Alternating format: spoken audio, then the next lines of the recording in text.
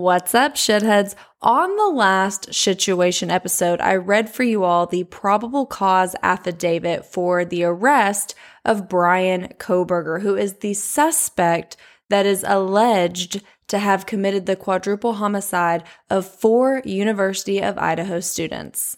On the last episode of the situation, I read the probable cause affidavit without any commentary, but on this episode, we are going to start breaking down this probable cause affidavit page by page, paragraph by paragraph, and we are going to have all the commentary, thoughts, concerns, stuff that stood out to me, stuff I was expecting, and everything in between. So let's begin. First things first, before I ever even read the document, the page count alone stood out to me because typically in states' cases, I see probable cause affidavits that are 2 to 6 pages. A 19-page probable cause affidavit is something that I would typically see and expect in a federal case, not a state's case. So just the page count alone, before I ever read a single word of it, stood out to me. Page 1, paragraph 3, it states, as I approached the room, I could see a body, later identified as Kernodle's, lying on the floor. This stood out to me because the public had been led to believe, based on statements made by Coroner Kathy, that all of the victims had been found in their respective beds. And so obviously, clear as day, Kernodle was not found in a bed. She was found on the floor, which contradicts statements that the public had previously heard and been led to believe were the circumstances of how the victims were found. At the bottom of page 1 is the start of paragraph 4, and it talks about how Ethan Chapin was found in the same room as Xana Kernodle, and it references a section of his autopsy report, and then we get into the whole redacted fiasco. Everybody on social media has been freaking the fuck out, thinking that something was redacted from this probable cause affidavit. Nothing was redacted from this probable cause affidavit as it applies to page 1 and this blank page and then page 2. If you are looking at a copy of the probable cause affidavit, the first page clearly at the bottom says page 1. And then you get to this next page that does not have a number on it and it appears blank. But if you're paying attention and you look at the bottom right, you will see the blue redacted stamp is mirrored on the bottom part of that page, and then the next page picks up exactly where page 1 left off and is labeled page 2. So here's what happened. Here is the boring, non-exciting truth about this redacted gate that people have wasted time with on social media. There's a setting on scanners and they will pick up on color on pages. So here's what happened. They took this probable cause affidavit and they put it in the scanner. It scanned page 1. The scanner picked up on the redacted stamp, which caused it to then scan the backside of page 1. That is evident and proved by the fact that on the blank page after page 1, at the bottom right, you can see the redacted stamp mirrored, aka backwards, in the exact same spot.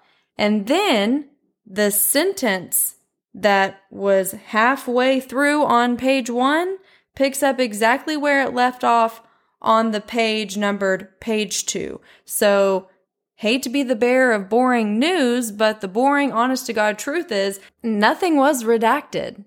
It's just the way the document scanned.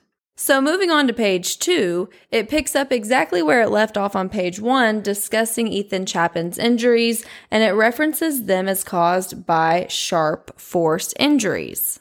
Page 2 then also describes Madison Mogan and Kaylee Gonzalez's injuries as visible stab wounds.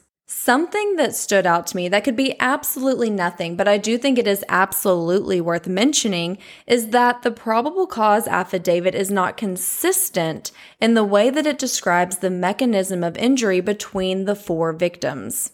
On page 1, The probable cause affidavit describes Zaina Kernodle's injuries as having appeared to have been caused by an edged weapon. On page 2, they describe Ethan Chapin's injuries as having been caused by sharp force injuries. And then for Madison Mogen and Kaylee Gonzalez, they describe their injuries as visible stab wounds. So we have edged weapon, sharp force injury, and obvious stab wounds. Now, I think it's clear that all 4 victims were stabbed to death, but why is there an inconsistency in describing the mechanism of injury in this probable cause affidavit? They obviously felt the need to distinguish edged weapon, sharp force injuries, and obvious stab wounds instead of having a consistent description throughout the probable cause affidavit of their injuries. It also cannot go unnoticed that they only deemed it necessary to reference the autopsy report of one victim, and that's Ethan Chapin.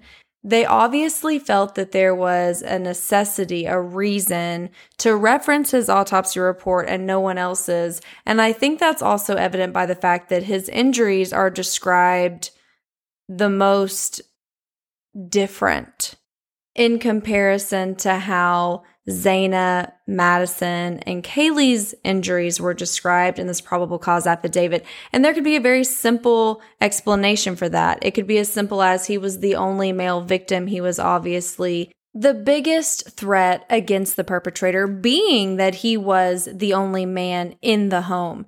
It could be that the perpetrator had a complex about there being a man in the home. And those could be simple explanations for the discrepancy, or what appears to be the discrepancy in the level of injuries sustained by the victims.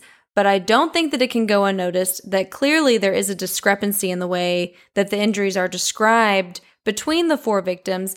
And obviously, his injuries were the only ones that they deemed it necessary to reference an autopsy for. Page 2 of the probable cause affidavit also reveals what I consider to be the most substantial piece of evidence that they have so far in this case, at least that the public is made aware of, against Bryan Kohberger, and that is the discovery of the tan leather knife sheath that was discovered lying next to Madison Mogen in the 3rd floor bedroom. In that same paragraph, they go on to state that the knife sheath was processed by the Idaho State Crime Lab, and the crime lab was able to locate a single source of male DNA, which is obviously going to be the suspect's DNA profile, and they located that on the snap of the knife sheath. This is significant, one, because everyone who thinks he's a criminal mastermind, he's clearly a fucking moronic idiot because he left part of the murder weapon at the crime scene, and thank God that he did, because it's the reason he was caught, but it is the dumbest thing he could have done. He might as well have left his fucking driver's license with a sticky note on it that says, "Call me when you discover this." That's how stupid that was. So for anyone that thinks he's some criminal mastermind, or that, you know, he is working criminal magic, the guy's a fucking idiot. He left part of the murder weapon behind at the crime scene.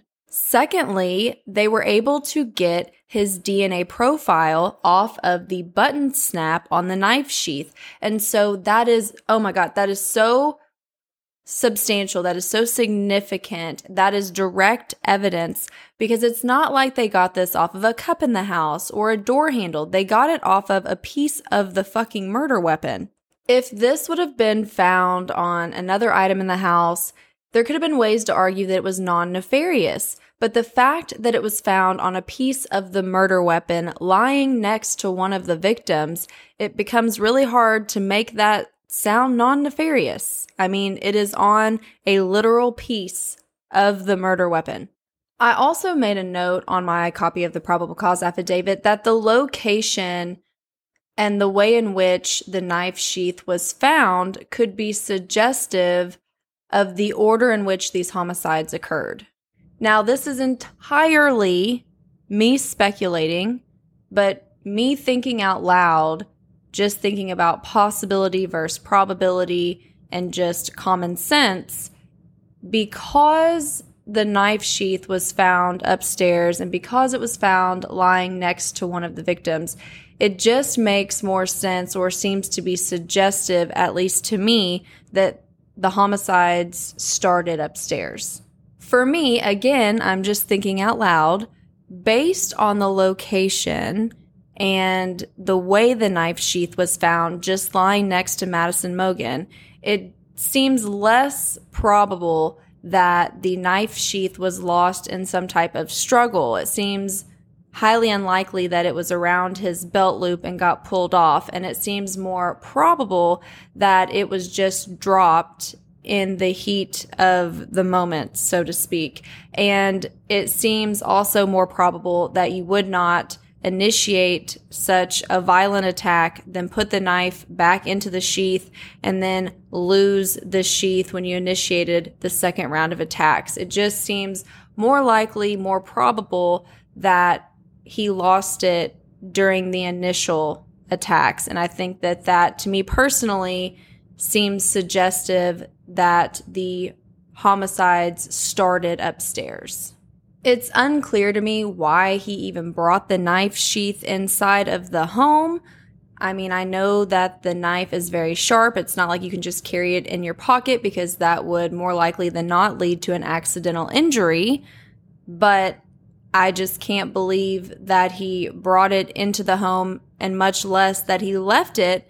He had to have noticed that it was missing. And regardless, thank God that he brought it in, and thank God that he accidentally left it, because I think that is what was his undoing. And I think that is what got him caught. And I am so thankful for that. But I just got to point it out because there are people that are giving him credit for being some type of criminal mastermind. And he's clearly a fucking moronic idiot.